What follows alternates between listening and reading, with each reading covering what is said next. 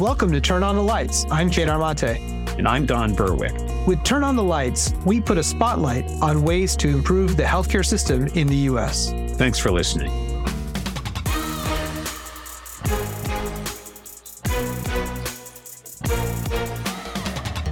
Depending on who is doing the counting, it's estimated that between 26 million and 30 million people here in the U.S. have no health insurance. That number is more than the entire population of Australia. For some of those uninsured people, free clinics are the only way for them to get healthcare. Our guest today, Stephanie Willding, is CEO of Community Health, which is one of the largest volunteer-based free health centers in the United States. Community Health was among the first to get COVID-19 testing to essential workers early in the pandemic. In 2023, they're helping over 4,000 of the estimated 10,000 migrants who've arrived in Chicago since the first bus sent from officials in Texas arrived almost a year ago. Ms. Willding will describe her organization's role in something called the free clinic movement that started here in the US and Canada in the 1960s. We think the spirit of volunteerism that free clinics rely on has something to teach all of us at a time when so many working in healthcare feel so overburdened and are honestly leaving the field. Stephanie Willding, welcome to Turn On the Lights. So, Steph Willding, welcome to Turn On the Lights. Delighted to have you as a guest. Maybe we'll start with the work you're doing now and then look back a bit. So you are CEO of Community Health, and it is a free clinic. Nothing in life is supposed to be free. So can you explain a little more about... Especially not healthcare, Don. Tell us more about what is a free clinic and what does that actually mean to be free? Yeah, absolutely. Thank you so much for having me. And I think that's the number one question that I get when I tell people that I'm the CEO of a free health center. Typically perplexed looks on faces. And then the first question I get asked is also, how do you pay for it? So let me tell you a little bit about Community Health and have that really segue into how do you pay for it? So Community Health is the nation's largest free health center. So we provide not only primary care, in fact, we're primary care, we're a medical home, but we also have over 25 different specialty care services. We provide dental care, behavioral health care, and we have a full pharmacy. And we're able to provide this care for free through a really, I think, innovative and different business model than what you typically see in healthcare. It's 3 pillars. The first pillar is volunteerism. So we have over 1,000 volunteers who make our mission possible, including the bulk of our providers, our lab workers, triage workers, as well as our interpreters. Our second pillar is philanthropy. Like any nonprofit, we're raising dollars. And then our third pillar is partnership. And this is where we're able to partner with, for example, medical training programs and education programs to place residents and med students in our clinics, but also to partner with large corporations to be able to provide free medications, free lab services in order to keep the overall costs down so that when we raise that philanthropy piece, that's really what's paying for a lot of the work. And the rest is provided through in-kind goods and services. So insurers aren't involved at all? You don't bill insurance companies? We do not bill insurance at all, no. And the patients pay nothing out of pocket? Nope. The patients are charged nothing. Patients can give a donation if they feel inclined to, but there's no sliding scale fee and they are not charged 1 cent at Community Health, which as you can imagine as a patient, our front desk actually spends a lot of time having to explain to a patient that they don't owe money, that they will not owe money. And it is a consistent message amongst our new patients that there's just a disbelief that this is here for them and that they're getting really great care as well. Steph, what's the scale of this thing? So what, you mentioned 1,000 volunteers, but how, is this a single center? Is this a multi-center institution? Are there, what's the size? How many people do you serve? I'm amazed that you can do this. So tell us more about the size and the number of people you're serving. Community Health has 3 sites total. We have 1 health center that's a traditional health center building that you would expect to see. And then we have 2 what we call micro clinics, which I'd love to talk more about because I think it's a really interesting innovation. So we have 3 sites total. We serve over 4,000 unduplicated patients a year. So in Chicago, right? You're in the Chicago. Yeah, just in Chicago. Yeah, exactly. We're Chicago-based. And so if you're familiar with, say, a federally qualified health center, we would be considered like a smaller federally qualified health center, but we're a very large free health center. Got it. And you're providing primary care, obviously, but you mentioned specialty care as well. So can you say a little bit more about that? I mean, what's the scope of service you can offer? You can't hospitalize people, but you can take care of them for their basic primary care needs and some of their specialty needs. So what's the scope of services you offer? Yeah, absolutely. When it comes to specialty care, the scope of services is vast. I worked in safety net care my entire career, primarily in what are called federally qualified health centers. And when I've worked in those spaces, it's been really challenging to find access to specialty care because the financials don't really always make sense. But at community health, because our providers are volunteers, we're able to provide a wide array of specialty care. For example, on chronic disease management, we have endocrinology, we have nephrology, we have cardiology. We also offer a wide array of access to neurologists, including some subspecialties in neurology. Last year, we launched a sleep clinic. And while a lot of this is rooted and based in our primary care home and that specialist being with us, because of that third pillar in our business model partnership, we're able to work with a lot of the hospitals to ensure additional testing and diagnostics are provided for free. And of course, work with those hospitals when and if needed, if a patient does need to be hospitalized, ensuring that we can assist that patient through any charity care applications, et cetera, so that from point A, which is community health, to point Z, that care remains free. And who uses your services? Who are your patients? Our patients are primarily uninsured folks, almost all of whom are immigrants. So our populations that are served are going to be both individuals who are uninsurable in some cases, and also those who are in the first 5 years of their applications to become citizens and are not yet eligible for Medicaid. We also see patients who are enrolled in a state-based plan that is specifically geared towards undocumented immigrants. It's called Health Benefits for Immigrant Adults, Health Benefits for Immigrant Seniors. And we do provide care for those patients if they have that coverage, but we do not bill for those services. Just to dot one I, you mentioned if you're a legal immigrant in the United States, you come here, but you have no income, or you're very low income, you're not immediately eligible for Medicaid support. Is that right? There's a waiting period. Yeah. In the first 5 years of your application to become a citizen in the United States, you are not eligible to enroll in Medicaid, which means you could be here with documentation, working a job, potentially low income, but paying taxes, and yet you're not able to apply or be in a Medicaid program. And so you remain uninsured typically in those first 5 years. Doesn't sound very logical to me. Let people get sicker and sicker before we start to actually provide coverage for them. I'm actually curious. That's like a whole other podcast. There are some states that are trying to change some of this. I know California, at least, is trying to allow for coverage for undocumented individuals. I don't know if Illinois is trying to do the same, maybe that provision you described, but is there a move afoot nationally for some kind of, or is it state to state what's taking place right now in terms of covering those that don't have a legal immigration status yet? Yeah, it's definitely state to state. And California, I think, is doing some amazing things. I think a lot of states are also taking action to get waivers from the federal government to allow their state-based marketplaces to allow undocumented folks to purchase plans through that. Illinois, I think, has taken a little bit of a different route, and through budgeting processes over the last few years, have developed this program that's completely state funded called Health Benefits for Immigrant Adults, Health Benefits for Immigrant Seniors.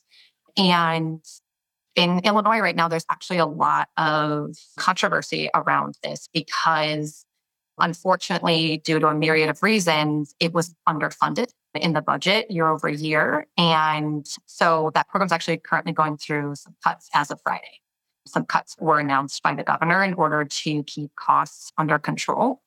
And that is the reason why community health continued to provide care to these patients, even if they had HVIA or HVIS, which is the acronym we use for that program, because we were concerned that it may be one day, and we didn't want folks to have to shift around their medical home and be able to keep their care with community health, even if they had this state-based plan. And it turns out that that was the correct bet because we are seeing cuts to that program. At the same time, you're seeing a surge of demand. I understand a lot of immigrants have arrived in Chicago, sent courtesy of Texas. Is that right? that is correct. We've received about 10,500 migrants from border states since August in the state of Illinois, and specifically Chicago. And you and community health are trying to meet the needs of a significant proportion of them? Yeah. So the last 2 months is when we've actually received a major surge of migrants from border states. And in Chicago, how that has been handled is that folks are being filtered through our police precincts first, and they have been housed at police precincts across the city as they await beds at temporary shelters. Over the course of the last few months, it's ranged from anywhere to 450 to 1,000 people sleeping on floors at police precincts before being able to move into temporary shelter. And so community health in the last wave, which was August through November, we had really served a primary care model, come to our health center if you are needed of care. But this wave, the last 2 months, happened much faster and the needs have been much more significant. And so the city approached us and asked us if we would be willing to provide healthcare in the precincts to folks. And again, we have a primary care model. And what that really means is we kind of typically stay in our bricks and mortar for the most part. But this required us to do a really big pivot pretty quickly. And so from the time the city asked if we could do this until the time we were out in the precincts, set up a street medicine operation in about 10 days and have been going out to the precincts now for 6 weeks and providing healthcare on the ground in the police precincts across the city. And I think this is a great example of where free health centers are able to quickly adapt and change to honestly urgent needs in this case. I think it's always interesting when I have shared this with my colleagues who work in other spaces in healthcare that we set up a street medicine operation in 10 days. It's alarming because that's not typically, unless we have a global pandemic, the clip at which healthcare moves. And so community health has been on the front lines. We have been able to provide some really basic medicine, a lot of point of care testing, including rapid tests for flu, for COVID, for strep throat. We've been able to test for urinary tract infections, for pregnancy. We have point of care glucose. We're taking blood pressure. We're also able to give out a lot of over-the-counter medications for pain, with your ibuprofens, your Tylenol, your lidocaine patches. But we're also providing some oral gel because we're seeing a lot of dental issues. We're giving out allergy medications, allergy creams. I mean, Steph, you've taken us into something that I think is a terrible and disdainful period in our national story at the moment. You've actually, in your description of what's happening to folks that are being bused places, we hear about that, we read about it in the newspaper all the time, we see it on TV, people being bused from a border state to somewhere else. You're giving us a picture of the life of the people that are being bused and some of the health needs that they have. So I guess a question for you is around who's supporting this service? You're providing this street medicine outreach team on an emergency care basis to people in police precincts, and you're doing this for free, or is somebody paying for it? I mean, how's this working for you? We are leveraging our business model. So the team that we're sending out is comprised of about 50% of volunteers, including our providers that are going out. We are leveraging donations, both in-kind goods. As you can imagine, the needs of folks are significant, anywhere from kiddos needing gym shoes to clothes, menstrual products, et cetera. So receiving in-kind goods and services and raising dollars where we can. But we are doing this because we were asked to and because it's the right thing to do and because we can. So all those things are true, I'm sure. And you know what's coming next, which is a question about whether this is durable. This is amazing what you're doing. Thank you for doing it, first of all. I think we should all say that out loud. And I don't know how you continue. I'm curious about the long-term viability of this. Is seeing as though, unless the busing should stop and this ridiculous situation should end. We hope. But even if it were to end, there'd still be a plentiful number of undocumented individuals in the country that need care.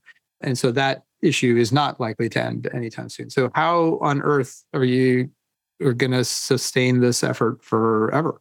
I guess is a question. This sustainability question for me is always an interesting one, which I get a lot. And What I always like to also frame for people is that I don't know a safety net provider who would consider themselves to be sustainable.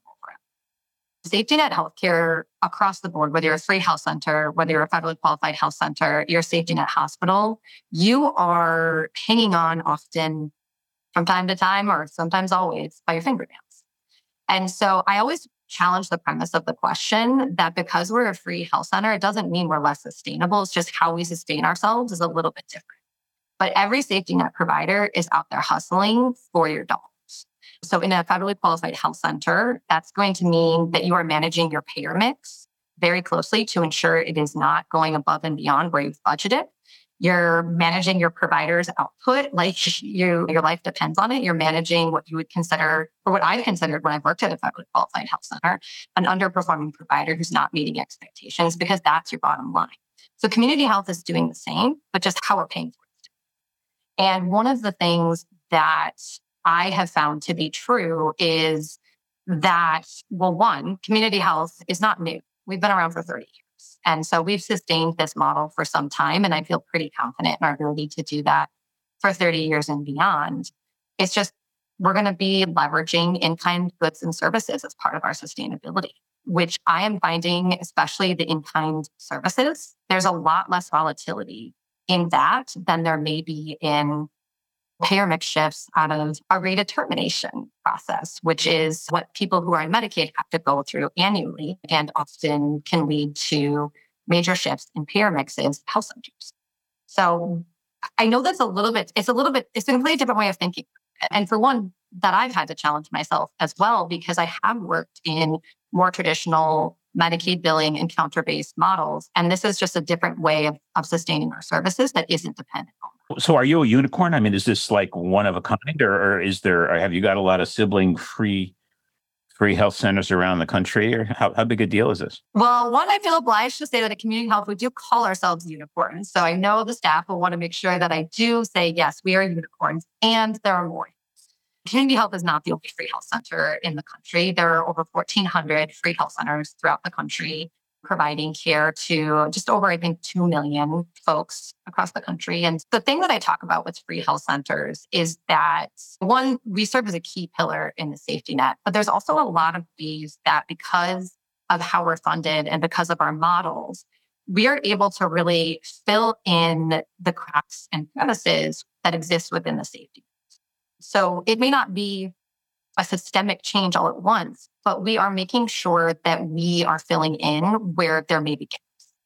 And at Community Health and other free health centers, when an uninsured patient walks through our doors, they're not considered unfunded because our business model is built to support the care for that person. And that is often not the case anywhere else within the safety net. There is a financial burden when someone doesn't have that form of insurance. And so until everyone has a form of insurance, free health centers serve a really important role, because the more people we provide care for, the less financial burden that places on other entities in the safety net. Steph, how do people find out about you? I'm curious about this because there's a certain probably volume above which you couldn't sustain the business. Like I'm curious, maybe there isn't one. Maybe there's no upper limit to what you can provide. I don't know. But if you became incredibly popular and people started flooding your doors, Don and I have both worked in contexts and settings outside of the United States where we've had long queues waiting outside of our doors, waiting to be seen by clinicians and providers. We couldn't handle the volume, right? Like those clinics were not designed because they were covered in a similar kind of funding model or structure, which is philanthropically cobbled together, volunteerism, et cetera, partnership. It's exactly how Partners in Health, a place that Don and I know very well, operates its work outside of the United States in part. I guess my question for you, is there an upper limit to what you can provide? And how do people understand what services you offer and how do they find you? Yeah, I think what's interesting, and we've certainly experienced this during various parts of the last three years, being a free health center during the pandemic, we were caring for some of the most vulnerable communities who were at the highest risk of getting COVID, particularly in those first 6 months. One of the things that we learned that I think addresses part of your question is that we're actually able to ramp up access more quickly than I've experienced in other settings because of that volunteer piece. If we can find that willing person who's qualified and able, then we are able to onboard them much more quickly than you would see in traditional healthcare settings. So that's really allowed us in the last 3 years to be able to move with that balloon of typically surges and be able to keep up with the demand. And we're actually seeing that right now with the migrant crisis here in Chicago. Our 2 microclinics that are located out in the communities where a lot of these folks are being housed temporarily, they reached over capacity within just a few weeks. But we were able to tap into existing volunteers to have them add clinic sessions. We were able to begin to recruit some additional volunteers who are going to be coming in the wings here soon. And we've added a few extra days of access and that sort of thing. And so it's, again, going back to that business model, is that it does lend itself to taking action a little bit more quickly. And we've certainly found that to be true in having to respond to the various surges during the pandemic the last 3 years. And I think people hear about community health the way that, in my experience, has always been the case, which is word of mouth. It is somebody who is telling, it's that transfer of trust from one person who knows that we're a safe, high quality place to receive care, and telling another person to do that. And I would say, I think it's 98% of our patients would recommend community health to a friend or family member. And so that continues to be how most individuals find out about us. In addition, our microclinics that we have in the communities are co-located inside of community-based organizations that are addressing patients' social determinants of health. So food access, childcare, legal assistance, housing, et cetera. And when one of their staff people in one of their programs says, hey, we have a health center here, it's called Community Health, we're going to go ahead and refer you to them. That's another referral resource. And I think that's where community health has really leveraged its reputation in the last couple of years by connecting with these larger groups who transfer that trust from them to us, so that people know that this is a safe place to seek care. What does a microclinic look like? You said you wanted to say a few more words about it. Yeah, so our microclinics they're a concept that we're really, really proud of. In the first few months of the pandemic, like every healthcare entity, we pivoted overnight to telehealth. And I just want to add that at that point, in March of 2020, I had only been CEO of Community Health for 100 days. And so it was a time when we were making a lot of changes. And particularly because of my newness, we're wanting to document everything that we were doing because we knew things were changing so rapidly. We wanted to adopt a growth mindset. And one of the things that we saw when we pivoted to telehealth so quickly was that our no-show rate plummeted. And a no-show rate is the rate at which your patients don't attend their appointments and they don't call up to cancel. They just don't show up. And we saw a plummet almost 10% overnight. And really, in large part because of my newness, we started asking ourselves why. And as we explored this, we listened to patients. What we realized is that community health at that time had one physical site. And yet we served patients from every single zip code in the city of Chicago. And actually, one of the communities that we have the greatest concentration of patients, it's 80 minutes one way on public transportation to our clinic. So that's an exorbitant barrier that anyone would have to overcome to seek care. But for somebody who has an hourly wage, or may not have childcare, this is a really big barrier to clear. And so at Community Health, we started asking ourselves the question, what would it look like if we started to meet our patients where they were rather than requiring them to come to us? Part of that is telehealth, which we certainly have continued as part of our model of care. But the other piece is that you need doors in the communities where people live and work. And so that's what we did. And we also knew we wanted to do better at addressing social determinants of health. So we opened up clinics. They're about 1,000 square feet or less, where patients can receive both in-person primary care as well as what's called an assisted virtual visit, which, just think about it as a telehealth visit. There's someone there to help you get online and get set up and make sure that you can connect with your provider. Patient can get lab services there. They can pick up their medications. Pretty soon, we're going to be launching behavioral health as well. And what we're finding at these microclinics in the communities is that door in that community it's working. It's providing an access point. Patients are reporting that it is more convenient, that they wish to receive all their care there. In fact, they want to receive more of their care there, which is why we're trying to expand service offerings. And after 2 years of having our first one open, we've been able to track health outcomes. And we can share that the health outcomes for patients served at those microclinics are on the same high quality level as those who are served at our anchor headquarters location. So we opened a second microsite just about a year ago, and this time on the southwest side of Chicago. And we're seeing the same reception in that community that we did in our first location. And in fact, we're seeing patients in those communities who have a lot of needs, who've been out of care for a very, very long time. Steph, you're reminding me of someone we met at IHI some years ago, Brian Stevenson. And when he came and spoke at our big meeting at IHI, and he described this idea of getting proximate to any problem you see or any community that you see. And the way you're describing the evolution of the micro clinics is a way of getting proximate to communities and building relationship in a new and different kind of way. And what you find when you go is you learn a lot about what people need and want in those environments, I can tell. Yeah, absolutely. Well, and I think we opened the micro clinics because we wanted to rethink space and place for point of care to meet our patients where they were at. Yeah. But I also think since opening, the really big takeaway has also been that when we're talking about building equitable approaches to care, what if we explored the idea that in historically disinvested communities and in under-resourced communities, what if they only had to travel a few blocks to access all of their healthcare needs, right? And I'm pointing to myself, the healthcare sector removed, not just reduced the barriers to access, but removed those barriers by investing in those communities, by going to those communities, by setting up shops and setting up doors in those communities. And to your point, all of the other things that we learn that are needed from that proximity. It's clear that you have a great deal of passion and energy and love, frankly, for this work. It's pretty exciting to hear. I'm curious about you and what's brought you into this and what's called you into the work that you're doing. It sounds like you've been in the FQHC world for a while, but I'm curious about what's called you into this work, which seems like very much like a calling. Yeah, my entire life, my dad has said two things about me. The first of which is I'm his hummingbird on speed, which is where the energy comes from. So connected since birth.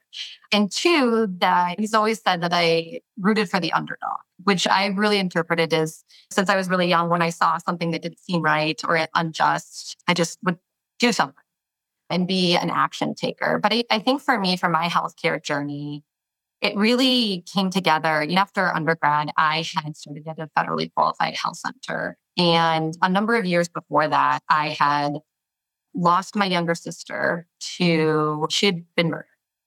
And it was a few months after I started at this health center that I learned more about the person who took her life.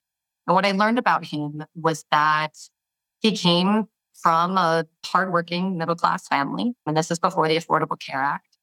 And he suffered from severe and persistent mental illness. And his family did everything they could to try to get him care. But the safety net failed him.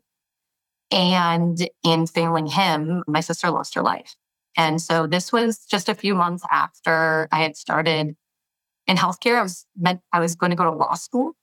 And I realized that there are millions of people every day being lost to the safety net. Mine is a much more indirect case, but I still see the connection. And we see it every day. We see it in people foregoing preventive cancer screenings and getting later stage cancer diagnoses. The safety net is fragmented and broken. And maybe if it hadn't been, my sister would be here and this man could have had a long, fulfilling life instead of spending it in prison. And so people, I think, don't often know that about me, but once they do, they understand the urgency of how I move, of how I operate. Because, and this is a colleague of mine who said this the other day, who works in health equity out in California. And she said, people are dying in cars and parking lots. Like we don't have time. We don't have time to wait for things to happen. We need to take action now. And so that's where my calling comes and what I'm rooted in every single day. And when you think about how healthcare operates in this country, there's just so much work to be done. There's so much work to be done, and I'm just going to keep doing it. And that's really my calling and why I do what I do, but also how I do what I do, which is with a great deal of passion and urgency. You honor us with that stories. Thank you for sharing it with us. And we're grateful to you for being part of the solution finding that we need here in this country. I know there's lots to be done here, but we really appreciate what you've started. Don? Yeah, so sorry what you and your family had to go through, Steph, but you're really making a big difference here. How big could this get? This idea of whatever's inspiring the free clinic. And I'm thinking about the bigger picture here, not just beyond the free clinics. Like, what have you learned through your experience of leadership in this amazing endeavor that you think we ought to take as lessons into the larger healthcare system, which is in such distress right now? What can your experience teach us, do you think, from the free clinic movement? Yeah, I think a lot of the lessons that I've learned in being in a free clinic, I actually think healthcare in a lot of ways learned as well the last few years during a pandemic and operating under a public health emergency. I think I am not a clinician, so I do want to indicate that, but I do think that sometimes we overthink things in healthcare and that there is a low tech or a work smarter, not harder solution. When we have launched street medicine very recently, we're not talking about an elaborate van that we've outfitted that is amazing. We're talking about a suitcase of medical supplies, a wagon with outreach, supplies and materials, and some really strong volunteers and staff people. And that may not revolutionize street medicine care across the board, but for the hundreds of people we provided care to, it is transformation. And that same goes with our microclinics. You're not going to see 1,000 people in one day at that clinic, but the 25 to 30 people you do see, it's going to transform their overall wellness over time. And so I think that would be the other piece is those small impacts over time and do lead to large impacts. And it's really funny. I was actually just thinking about this question last night and had journaled a few things about it. And those were some of my takeaways. But I also think that, and I recognize in some ways, the privilege that I have at being at a free health center, because as a leader, I am able to be free of red tape and bureaucratic systems when thinking through solutions to problems, and also being able to lead those solutions and lead them. And I think that in the last 3 years, we've seen many moments where healthcare was able to get past bureaucracy of the systems. Just take the vaccination rollout across the country, and which community health was part of, but so were hospitals, so were federally qualified health centers. We got shots in arms and in an incredible manner, an incredible way. And I think one of my wishes, I think, for healthcare is that we don't forget what we've learned the last 3 years and how we can move quickly, swiftly to meet the needs of people. And how do we, not only free health centers, but the entire ecosystem, allow that to remain in our thinking processes and our decision-making as well. So the simplification idea, don't we make things too complicated? That's something we should think through a lot more. The other thing is, though, you seem to have tapped into the volunteerism, the generosity out there. That's inspiring. Is it realistic? And also, is there like one volunteer you want to just tell us a little vignette about, somebody that gives us an image of the kind of people that are helping you out? Yeah, but gosh, there's so many actually. And I think that's what's really unique is because you can have a triage worker who may not have a lot of clinical background, but we help train them up. And you might have an interpreter who's located in another state. And you also might have our providers. So I'm going to shed a light on a couple of our providers, one of whom is Dr. Allison Arwady, Chicago Department of Public Health Commissioner. Dr. Arwady has been with community health for 10 years. She has only taken a break twice in those 10 years in her service to community health, once to fight Ebola, And the second time, very briefly though, was during the COVID pandemic. And Dr. Parwati is with us several times a month. She's actually providing care at one of our micro clinics. And she takes that experience and she brings it back to the health center with her. And it helps to inform the work that she does across the entire, health department. I would say the other person I want to talk about is our sleep specialist doctor, Dr. Fiala. He just is doing amazing things. So he leverages his relationships at hospitals to get our patients into sleep studies.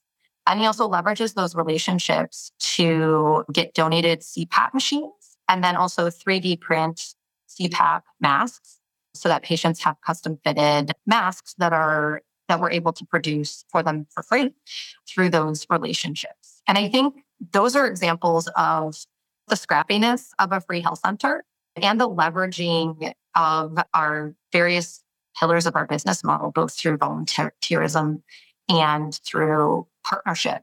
And I got asked this question today, that we are largely funded through heroism, right? People being heroes. Whether they're giving their money, they're giving their time, they're giving things. And is there a limit to that? And I don't know the answer to that, but I am an eternal optimist. And so I don't think so. I don't think there's a limit. And I think the day that there's a limit, it hopefully means it's because everybody has healthcare and people don't have to be heroes. There's a couple of final questions here, but that we usually ask as we end our conversations. But I have one burning question I've been thinking about this whole time, but I hadn't until you started talking towards the end here. I hadn't formulated it. And it's really about what you think of as the role of the free clinic going forward. So in some ways, we're in this situation that we need your service because I would argue that our government is not fully stepped up to the responsibility of caring for everyone who's in our country. And so my question to you is, do you want growth of free clinics? Should we have more of them? Or should we have fewer of them as our public sector actually takes more responsibility for providing better care for people? What's your sense of the trajectory here? Should we have more of what you offer or in the future, should we have less because we have a better role for government? Yeah, I think should and need are really important things to define in this question. Should we be having more free health centers and should community health continue to grow, for example, its microsite model? No. But do I think we're going to need to? I do. I think particularly in Illinois, which is where we're based and focused, we're seeing a significant increase in migrants. So some of whom are going to be able to get some health benefits or health insurance through a short-term plan, some of them who won't. We are also anticipating that a lot of people are going to lose Medicaid coverage through a process called redetermination, which is an annual renewal, which no one's had to do for 3 years. And while the state of Illinois has made attempts to try to provide health coverage, I think health coverage also doesn't equal access. Not everyone accepts Medicaid, and we certainly saw that. And we're now seeing that program being scaled back already just 3 years into starting. So I think there is absolutely a need. And the role to me of free health centers is the more space we're able to take up, the more we're filling those cracks and crevices that exist in the safety net. And for me, I see that if an unfunded person walks into my health center and I can see them, I'm built for that. I'm built to see that person who is a financial burden on other health entities in the safety net system. And so when I can see more people, that means I'm supporting a safety net hospital. It means I'm supporting a federally qualified health center. It means I'm actually supporting large academic medical centers as well, because I'm keeping that person out of their emergency department for unnecessary and expensive care. So do I think we should be expanding? No. But do I think we need to in order to provide this vital service and to support the other entities in the ecosystem? I absolutely do. Well said. You've heard that question before, but I appreciate your answer here. Steph, if someone wants to find you in community health, or please tell us how to find community health, our listeners, but also if someone's not located in Chicago and wants to find a free clinic near them to volunteer at, to support in some way, how do they go about doing either of those things? Yeah, so to find community health, our website has all the ways that you can get involved, whether that's donations, volunteerism at communityhealth.org. And if you're interested in getting involved in any free health center throughout the country, you can visit the website of the National Association of Free and Charitable Clinics. Right on their homepage, they have a Find a Clinic. You can enter your zip code and find a clinic near you. Great. The National Association of Free and Charitable Health Clinics and communityhealth.org, two places to go if you want to know more about how to work at understand free clinics and potentially support one. We ask one final question in every interview, which is about your barometer on an optimism to pessimism scale. You know the landscape, you're working in the trenches, you're taking care of people who are coming off of buses in possibly the worst situation that they've ever experienced. What's your sense of, are we headed in the right direction as a country? Are you optimistic about our future, or do you feel more pessimistic about it as you look out? That is such a loaded question. But I am an optimist. So there's the side of me that is optimistic. But do I believe that at the end of my lifetime, I'm going to look around and every person in this country is going to have easy access to high quality, hopefully free, but at least affordable healthcare? I don't know that that's going to be the case. But I feel optimistic about the impact that I'm going to make in my lifetime and that so many other advocates are going to make in their lifetime to move that needle to make it a little bit better? I do. Well, Steph, we are so grateful to you and Community Health for what you're doing and for the model you're setting for so many to follow, we hope. Please, listeners, go see communityhealth.org and visit with our colleague, Steph Willding from there. Thank you so much. It's so great to have you on Turn on the Lights. Thank you for having me. I appreciate it so much. Thank you, Steph. Well, Kedar, something about this story of free clinics leaves me agape. It's almost, it is a unicorn, as she said, I think. Here we're in a country, we're talking about inaccessibility and prices through the ceiling and insurance complexity. And she just tells this simple, beautiful story about, well, come here, it's free. It's almost unbelievable. Yeah, that was the other day. I was at St. Jude Research Hospital, pediatric cancer hospital in Memphis, Tennessee. And they have a wonderful goal of treating every child with cancer and trying to improve cure rates. But right under their About Us is a little thing that says, a patient will never see a bill from us. And I thought that was the unusual comment, on some level, that curing pediatric cancer on some level feels like the solvable problem in American healthcare, whereas the never sending a bill part sounds like the almost uncurable or unfathomable problem in American healthcare. But yeah, she's out there. Steph is out there trying to solve this problem with a pretty different kind of solution than most people are really talking about. Yeah. Patient will never see a bill from us. To step into really thin ice here, of course, I've been studying other countries for many years, and that is one characteristic of the British National Health Service that I've talked about, and often been criticized for talking about. But my daughter was actually in England with her son, my grandson, a couple of years ago, and he had a suspected problem, and they took him to an emergency room and took very good care of him. And they were about to leave, and she said, where do I pay? Where do I pay? Where do I go? And they said, have a good day. Yeah, right. Yeah. Have a good day. It sounds weird, but gee, But the thing that I wonder about this, and I asked it towards the end of our interview, is about whether this is a solution we want or not, right? Do we want more of community health, or do we want less of it because our public systems and, frankly, we start to express more responsibility for the health of the whole population that lives within a country's borders. And the situation that you have in the UK or in Canada, even closer to home, is a government and a society that said something quite different than we've said here in the US about health. And to me, the story that you offer about your daughter's situation in the UK is exactly a government stepping up and saying, we should guarantee the health of the people that live or even come to visit us. Which is quite different than what we're saying here. We're saying instead, let's rely on a patchwork quilt of volunteers, which is pretty stunning. And I was actually quite taken with the comment she made, which is that the reliability, what she seemed to be implying was that the reliability of a stitched together network of volunteers was greater than her belief or her confidence that the public sector would step in and help. Yeah, reliability and agility. I mean, her comment on when you take all the complexity away and just decide to do it, they're able to move remarkably fast. Yeah, I thought your question to her about this was great, frankly. And it's like, you don't want to have to need them. But on the other hand, your question reminded me of something I heard from one progressive politician, I can't remember who it was, who said that government is the name we use for the way we do things together, big things together. It's the idea we have government so that we can carry out our intentions as a society. And if our intention as a society is a patient will not see a bill from us, yes, you can do that through a volunteer apparatus. It is not out of the question to do that through public policy that recognizes healthcare as a human right, full stop. I thought she answered that question very deftly in saying, should we have this? No. Do we need it for now? Absolutely.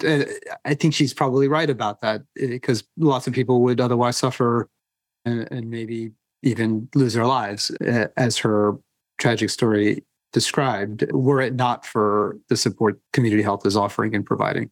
How she, like so many others we've met, converted a terrible personal tragedy into an intention, a will to act, a real sense of duty. It's a remarkable part of the human story.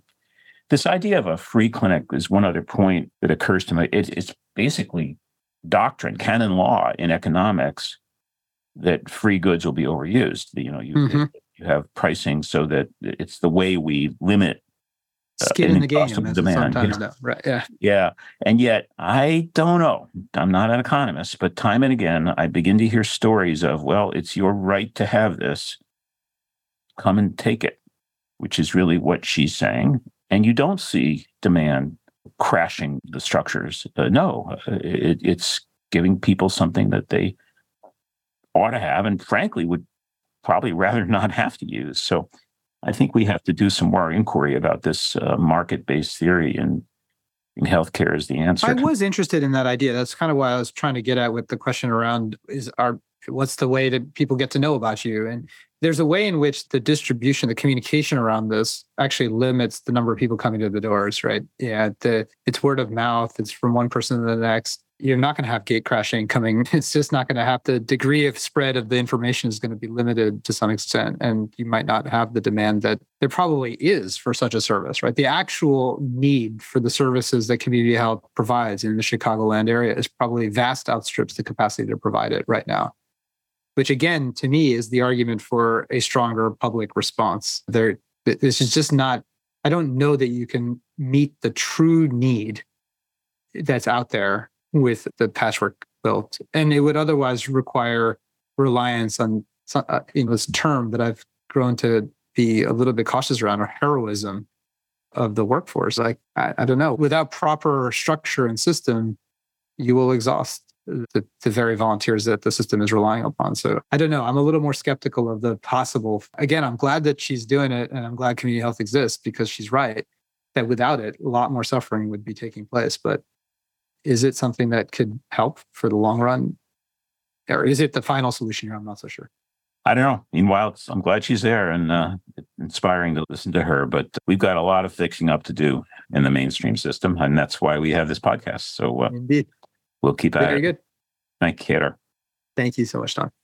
The Turn on the Lights podcast is a production of the Institute for Healthcare Improvement. A huge thank you to Don Berwick for hosting with me, Kader Amate. Thank you also to our IHI colleagues, Stephen Waldron and Joanne Endo, our researchers, Bhav Jain and Tej Patel, and to the Outcomes Rocket team. And of course, thanks to all of you, our listeners, for tuning in to us. Support for Turn on the Lights comes from the RX Foundation, without whom this podcast would not be possible. Thanks for listening to Turn on the Lights, where we're trying to shed light on the thorniest problems and the most innovative solutions in healthcare. We'd like to help you understand. To listen to more episodes or find the show notes and other resources, please visit us at ihi.org.